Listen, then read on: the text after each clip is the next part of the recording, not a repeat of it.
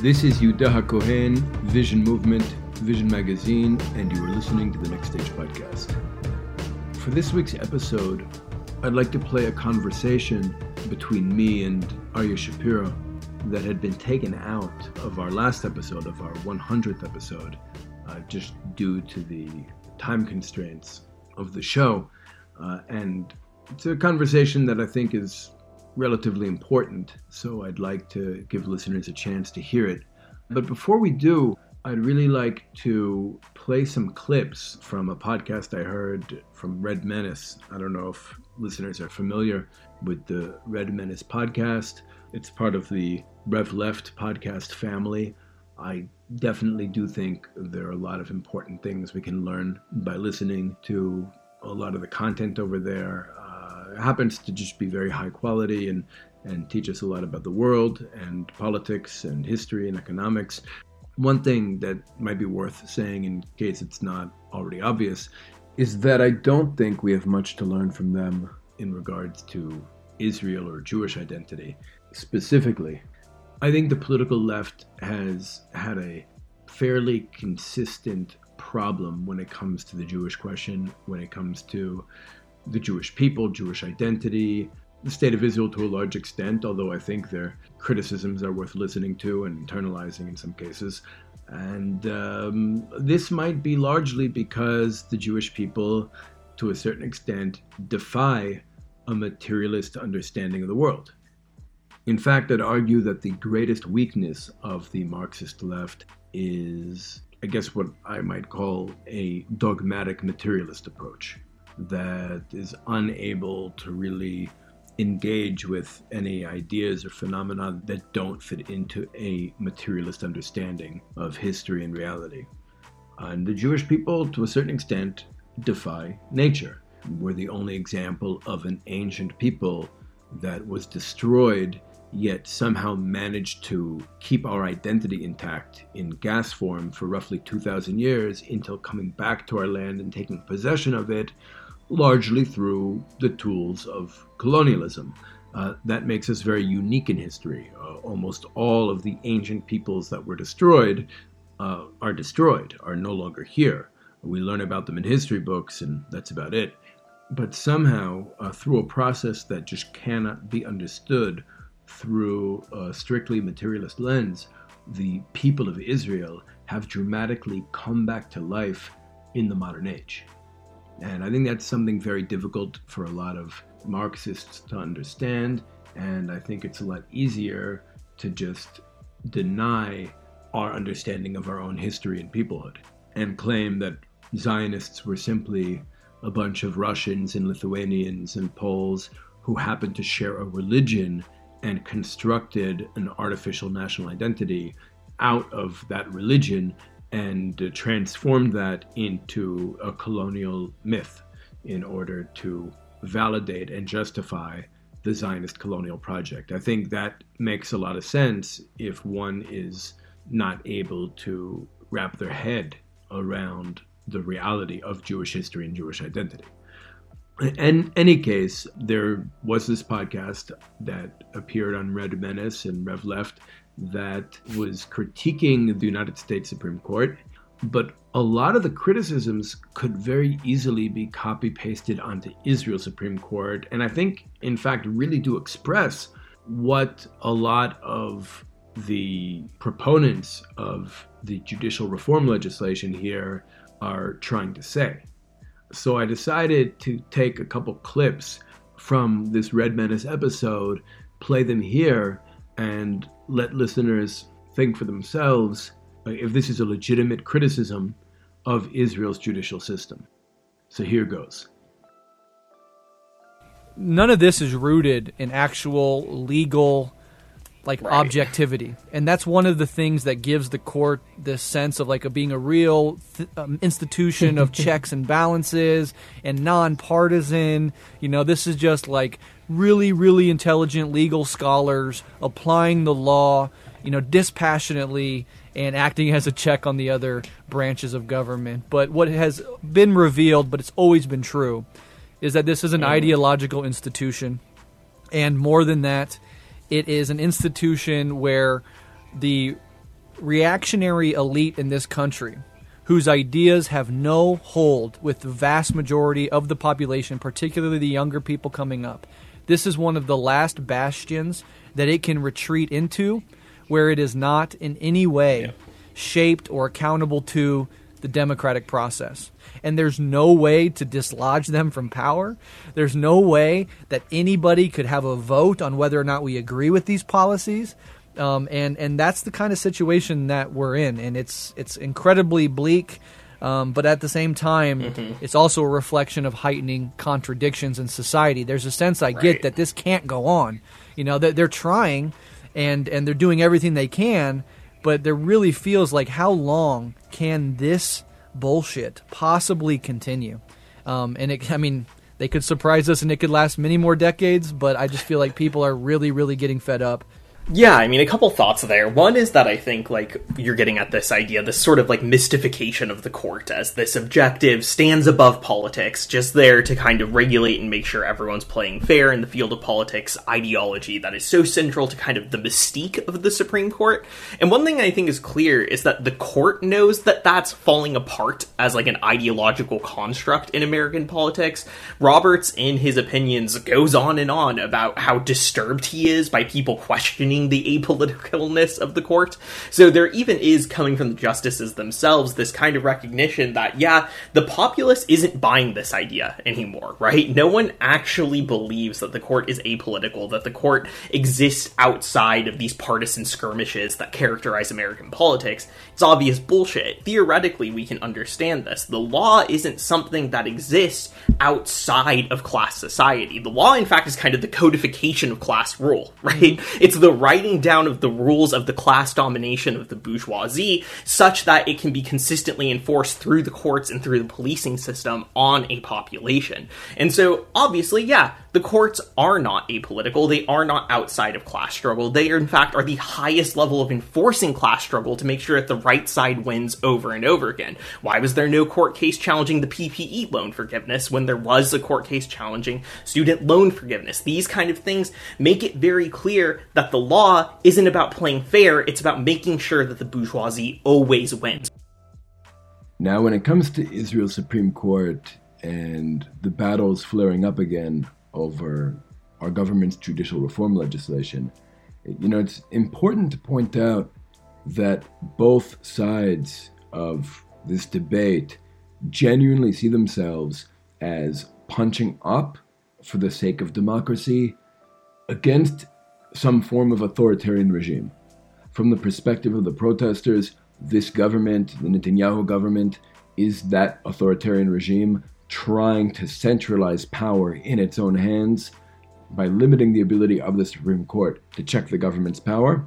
And from the perspective of most of the people who voted for the parties currently in the coalition advancing this judicial reform legislation, the Supreme Court is that authoritarian regime that constantly overrides the Knesset in order to advance and impose on Israeli society its own ideology, the ideology of Western liberalism, and to serve the interests of Israel's westernized ruling elite. Now, while this is certainly interesting that you have two sides of a conflict, both fighting for what they understand to be democracy, perceiving themselves as punching up against an authoritarian regime, it's important that we recognize a couple of distinctions here. Number one, both sides are, for the most part, defining democracy differently. From the perspective of the anti-government protesters opposing judicial reform, democracy essentially means westernization. It means being like the United States and Europe. That's essentially the definition of democracy, to be a quote-unquote normal country or Western country, that Israel should be an outpost of Western civilization in the Semitic region. In fact, former Prime Minister Ehud Barak, who is very much at the center of orchestrating these protests, is infamous for referring to Israel in the past as a villa in the jungle, implying that Israel is an island of enlightened Western civilization in an otherwise savage and backwards region.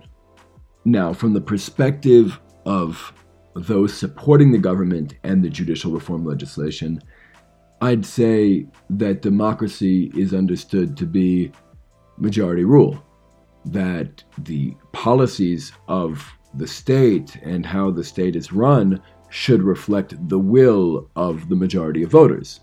Now, from my perspective, what democracy really means is a system that empowers people to be able to influence the structures they live under.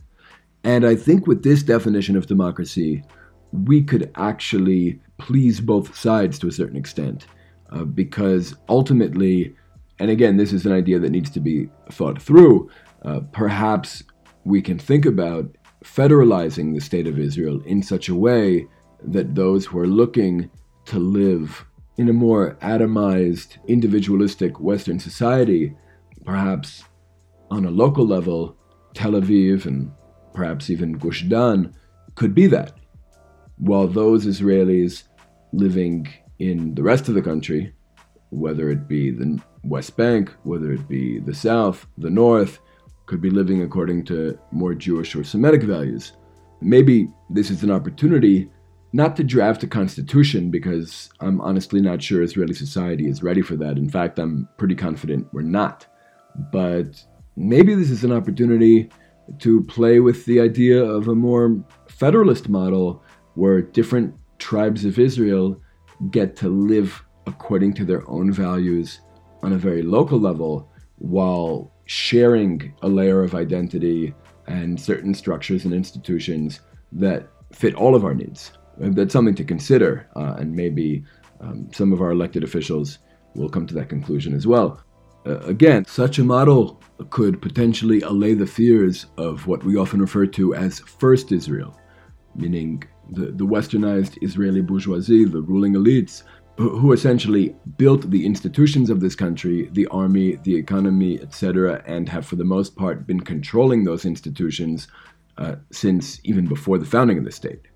Because those elites, what we call First Israel, who are essentially leading these protests, they are concerned, they're legitimately concerned that Second Israel, which is basically a combination of all of the Jewish groups in this country who have felt marginalized by First Israel. We're talking about Mizrahim, we're talking about revisionist Zionists, we're talking about Haredim, we're talking about Mitnachlim, West Bank Jews, the National Religious, perhaps even Jews from Ethiopia and the former Soviet Union. Like all of these groups who have essentially experienced themselves as marginalized by First Israel and comprise Second Israel are rapidly gaining in electoral power as a result of the demographic shifts in Israeli society.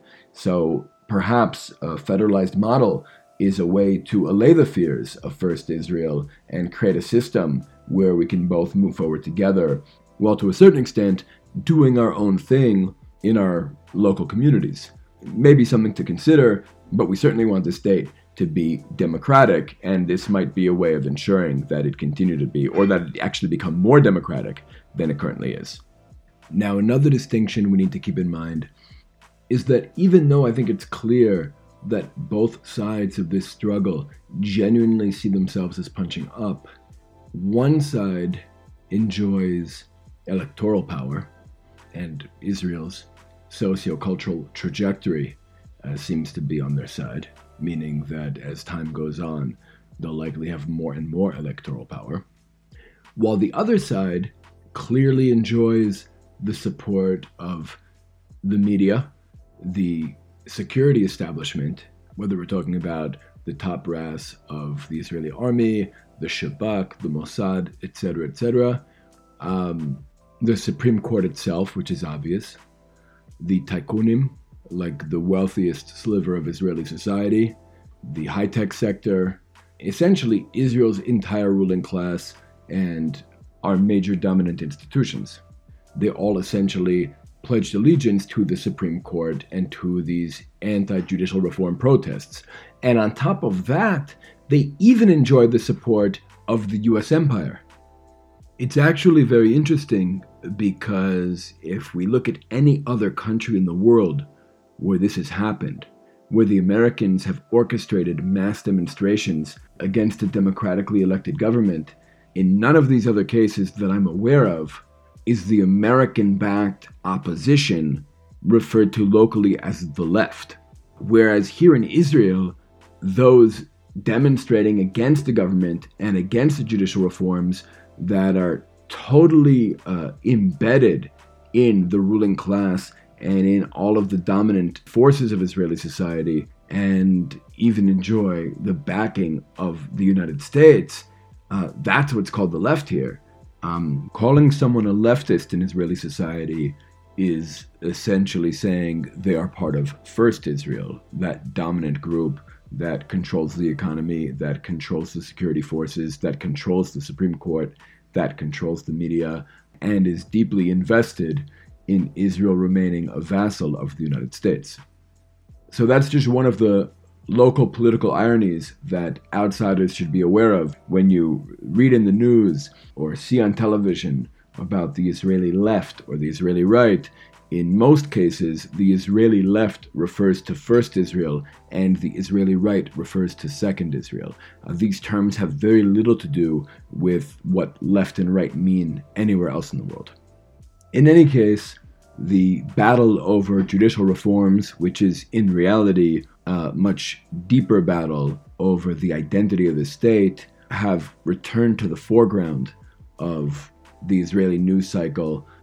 And it's become evident that Ehud Barak and many of his close associates have played a central role in orchestrating these demonstrations and trying to destabilize our country in order to remove Prime Minister Benjamin Netanyahu from office and to protect the power of the Supreme Court here. And I hope listeners can appreciate how the clips I played earlier of the Red Menace podcast, where Brett and Allison are criticizing the U.S. Supreme Court, I hope listeners can appreciate how those criticisms apply at least as much, really word for word, to the Israeli Supreme Court, and how important it really is that we achieve some kind of judicial reform to empower the people of Israel and not just institutions that protect ruling class interests here.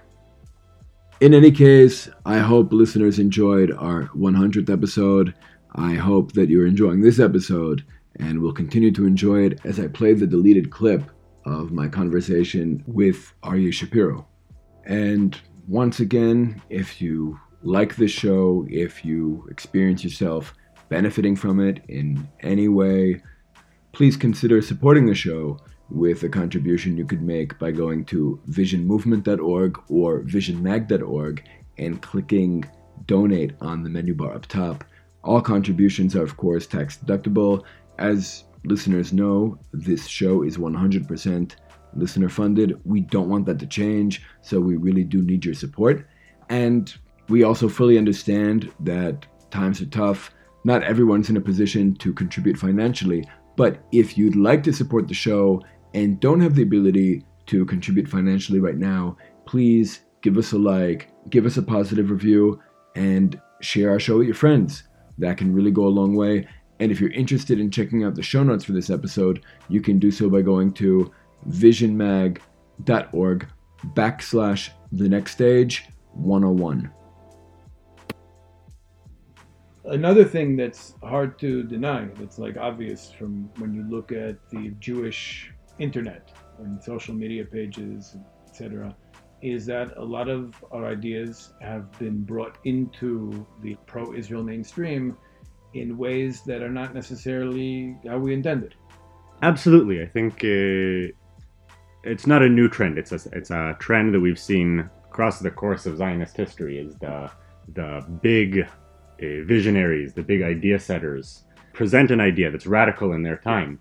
Herzl was considered a crazy person when he first presented the Zionist idea, and within a couple decades, it had really caught steam, and even some of his fiercest enemies and opponents early on adopted a lot of his ideas. I think one of the interesting things about us, though, is that they're not just adapting what we've been talking about. They're toning it down a little bit. They're making it a lot more surface level, a lot shallower. And I think these ideas are when we discuss them, and I think they can be on an even broader level. Yeah, I mean, part of that might just be the fact that there are a lot of social media influencers, organizers, activists out there who just don't have the knowledge behind it, who have never really gone through our programs, who have never really done the work of intellectually engaging a lot of these ideas, whether it's the concept of Jewish indigeneity. That's something that we kind of brought into the space, but was hijacked by people looking for a pro-Israel talking point, like another proof why we're right and the Palestinians are wrong, which is obviously not how we intended it. Like, the notion of Jewish indigeneity is primarily about Jewish identity. It's primarily about internalizing that identity and seeking to indigenize the concept of Jewish decolonization. I think it's honestly that anyone, including us, like including us on this podcast, would call ourselves decolonized Jews is kind of ridiculous. I think it would make a lot more sense for us to call ourselves colonized Jews, because then we could at least acknowledge our situation and spend the rest of our lives working to decolonize on a personal level and on a national level. Right, I mean, decolonization is a process, and I think we talk a lot about how decolonization is a way to really practice and really manifest what our sages talked about as national tshuva for thousands of years, returning to our authentic national selves, not just by rewinding and dressing and talking like Judeans did 2,000 years ago, but really trying to figure out what from the exile we needed to experience and needed to adapt into ourselves in order to advance history forward. And what's junk? What's the refuse that we need to discard that we adopted with those sparks of good, those sparks of emet, of truth.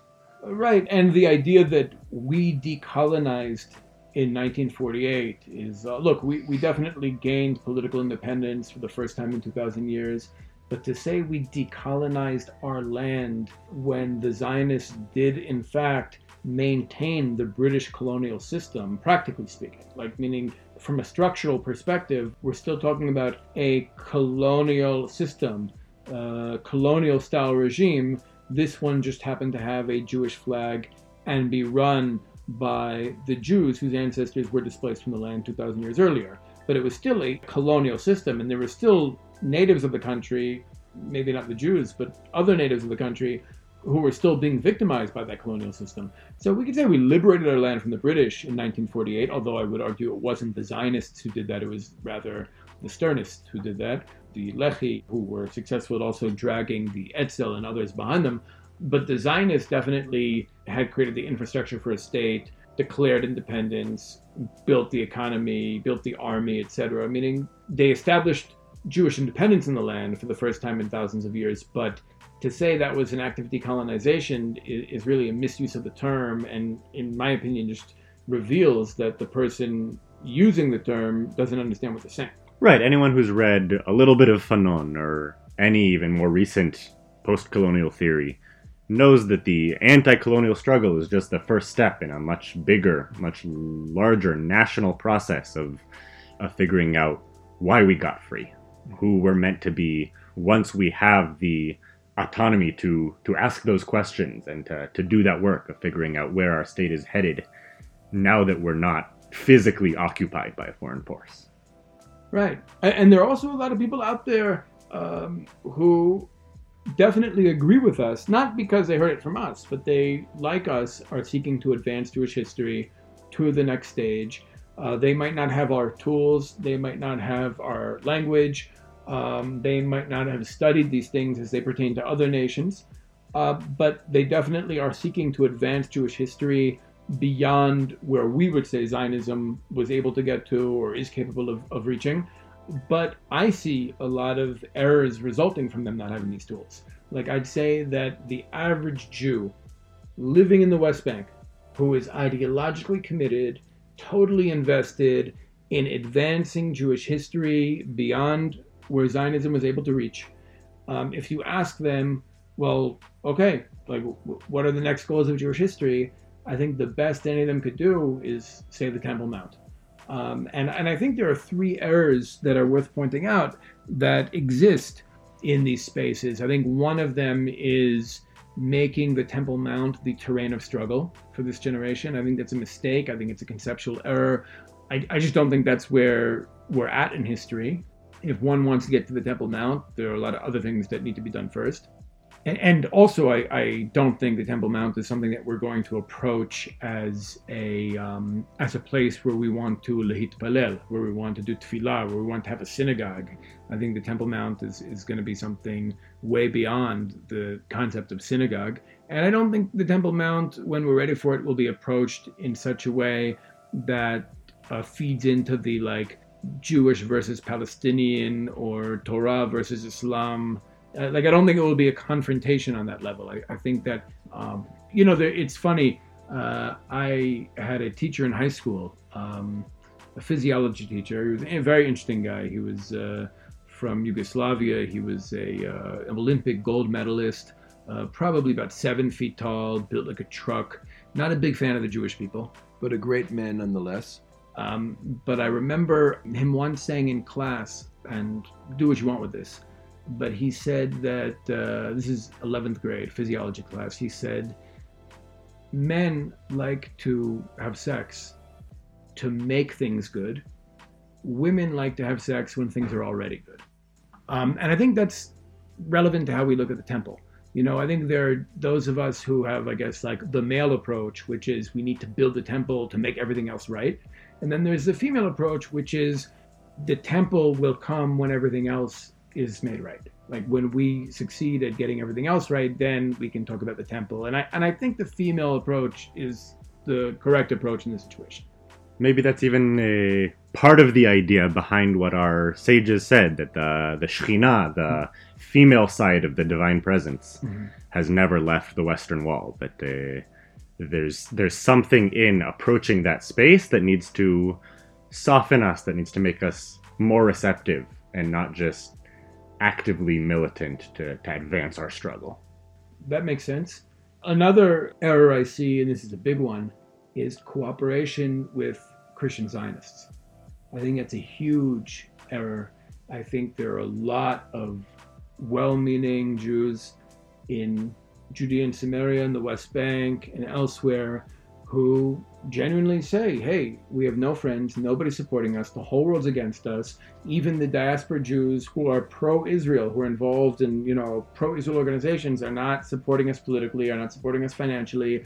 And here come these smiley white people with lots of money and political support, at least within Republican spaces in the United States, who are for us and who say they want to learn from us and who are willing to throw money at us. And I think that's a huge trap. And I think that we can see that a lot of these Christian Zionists are really connected to very sinister agendas elsewhere in the country, even if they're not trying to turn Jews living in places like Har Bracha into Christians. Those same Christian volunteers who might help Har Bracha with harvesting or whatever, can then go to other parts of the country where the Jewish identity is weaker and Jews are more vulnerable to spiritual predators and missionize over there.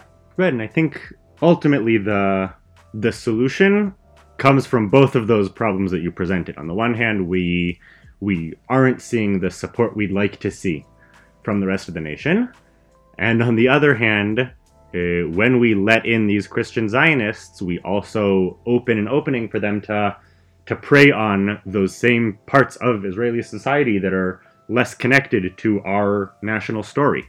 And I think by going into the streets, by doing the work of education and building networking and really building an active living connection with these distant brothers of ours across the country and even across the diaspora, by doing that much harder, much less flashy work of changing hearts and not just changing realities on the ground, I think we can hit two birds with one stone and rid ourselves of those problems with the Christians.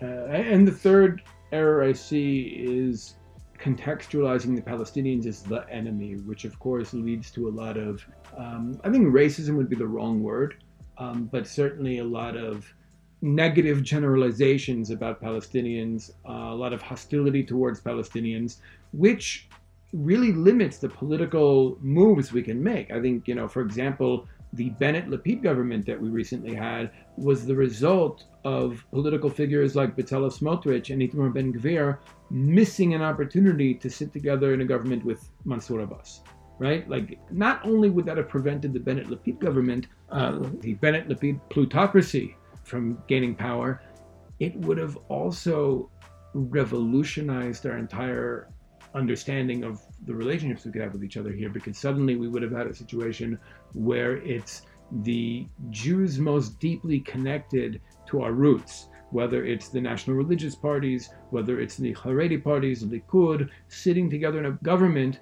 with the Islamic Party, and realizing how much we might actually have in common in terms of values, in terms of culture, in terms of vision for what we'd like to see the country be. I think that was definitely a missed opportunity, and it came from almost like a blind animosity. And I want to be fair, the animosity is not based on nothing, meaning like we have been locked in a very bloody ethnic conflict for over a century. We've spoken about this many times in the show before. I think both sides, both peoples are experiencing this conflict very differently, but we have to acknowledge when it shackles us, when our attitudes towards Palestinians or our understanding of the conflict or the way we experience the conflict actually serves as a barrier to us being able to advance. Right. I think one of the strengths of vision, and one of the reasons we call ourselves the Vision Movement, is that we're really trying to not erase history and not forget history, but at the same time not get stuck in our history, not let the past prevent us from thinking and imagining a better future. I would say that the main difference here is that while most of the Jewish people today, including the Zionists, relate to themselves, relate to the Jews as an object with a problem, we are relating to ourselves, we are relating to the people of Israel as a subject with desires. And that's what's important to us, the goal, the desires, and whatever the problem is a short-term obstacle to overcome. It could be that these people hate us, and those people hate us, and these people want to wipe us out, and all of that might be true, and all of that needs to be addressed, and all those people who would threaten us need to be neutralized. But that's not the story. The story is the people of Israel actually fulfilling our purpose in history.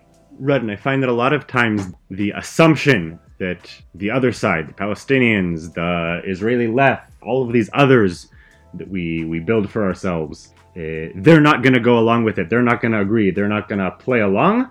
So it's not even worth considering X, Y, and Z. And if we had the courage to stand up and say, this is where we want to go, this is what's right for Israel now, we hope you get on board. But if not, we're not backing down. I think that's really an approach that could allow us to start thinking a lot more creatively about where we're really taking Israeli society. Do you think that's how we should have approached judicial reform?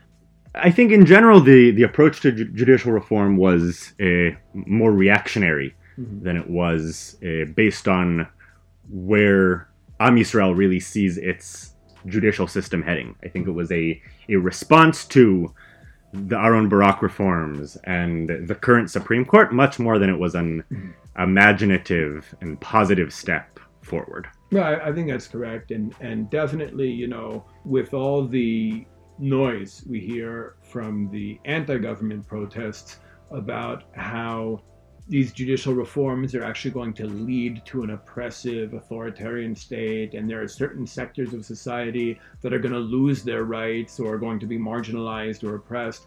I think all of that ignores the fact that right now, in the current situation, there are sectors of society that feel very deeply oppressed by the power structure or by the Supreme Court, which is the most powerful body in the land. I think it was just, I would even say, offensive to those who feel oppressed by our current judicial system to hear that we can't end that oppression and limit the powers of the Supreme Court for fear that some other group is going to be oppressed, in theory. through all the scaremongering that we heard from the media and Yair Lapid and Ehud Barak, etc. But yeah, I think you're right that even those who were trying to reform the judicial system were driven more by that feeling of oppression of the judiciary in its current form, the Supreme Court in its current form, as a result of the Aaron Barak revolution. And just going back for a moment to like cooperation with the Christian Zionists, I think, we all have to be careful. I know we at Vision definitely have to be careful of running too far ahead of the camp. But I definitely see people out there, friends of mine, people who I'm personally friends with, really falling into the trap of believing we're at a different stage of history than we're at. Like I have people saying to me, in defense of their work with Christian Zionists and in opposition to my position on the issue, saying our prophets teach us that we are going to be teaching Torah to the rest of the world. We are going to be teaching Torah to the nations. And here come the nations. Here come Gentiles asking us to teach them Torah. What are we? Of course, this is a fulfillment of prophecy. That's how they see it. A lot of the Jews who are engaging with the Christian Zionists really believe that they're in the role of teacher, the Christians are in the role of student, and they are fulfilling a biblical prophecy of sorts. And I say to them, I say, well, first of all, the fact that money is part of the dynamic is a problem, right? The fact that these Christian Zionists are supporting the Jews who see ourselves in the role of teacher is a problem. Number two, we're not there yet. Meaning, we don't have what to teach the world. Not yet. I mean, we will. But right now, what we've done so far is we've united the force of Torah with the force of nationalism.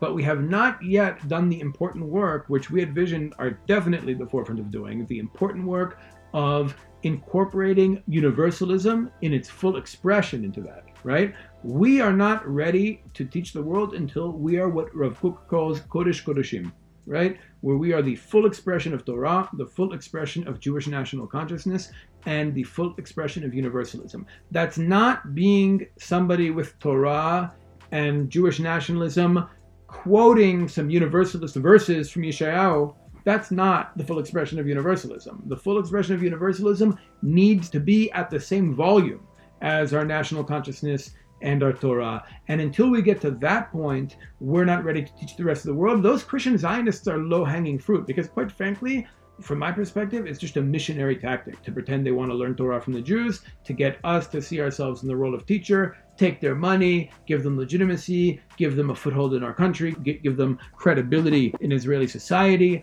And I think that we can't be so naive as to believe that missionary work simply consists of a bunch of Christians, initiating a conversation about Jesus while handing us a pamphlet. Like, that is not what missionary work boils down to. These people are sophisticated. They know what they're doing. They understand psychology. They pump millions, if not billions of dollars into this. They're in it to win it. They're here to teach the Jews about their man God, and we need to be vigilant no matter how friendly they are, no matter how much money they try to throw at us.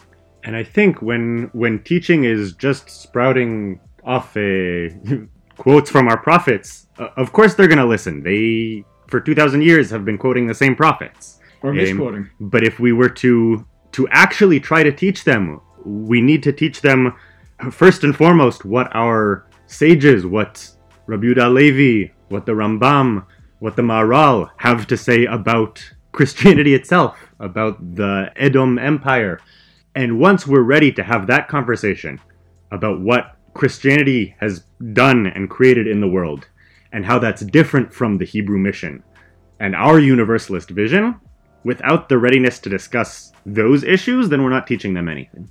Right. So there are no shortcuts. I think that's really the takeaway here. There are no shortcuts when it comes to advancing Jewish liberation. And that's why these tools, these post-colonial tools, are so important.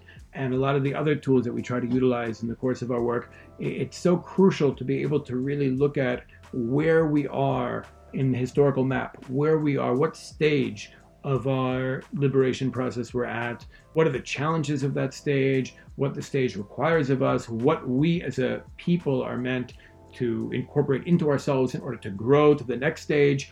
What does this mean for humanity? Really, it's not just, it's not as simple as just looking at the Amidah and saying, okay, we've done this, but we haven't done that yet. Okay, let's do, we've achieved these aspirations, but not the aspirations here, here, and here. It's true. I would say the Amidah is very much, the Shemona Esrei is very much the map of our liberation process. I think that's actually its intention when it was like really concretized after the destruction of Jerusalem at the hands of the Romans. It was really meant to instill in us the will of our collective soul, the aspirations of our collective soul, in like a workout that we do 3 times a day, right? Keep telling ourselves that we are trying to achieve these goals. But that still requires more sophisticated tools to know what's appropriate.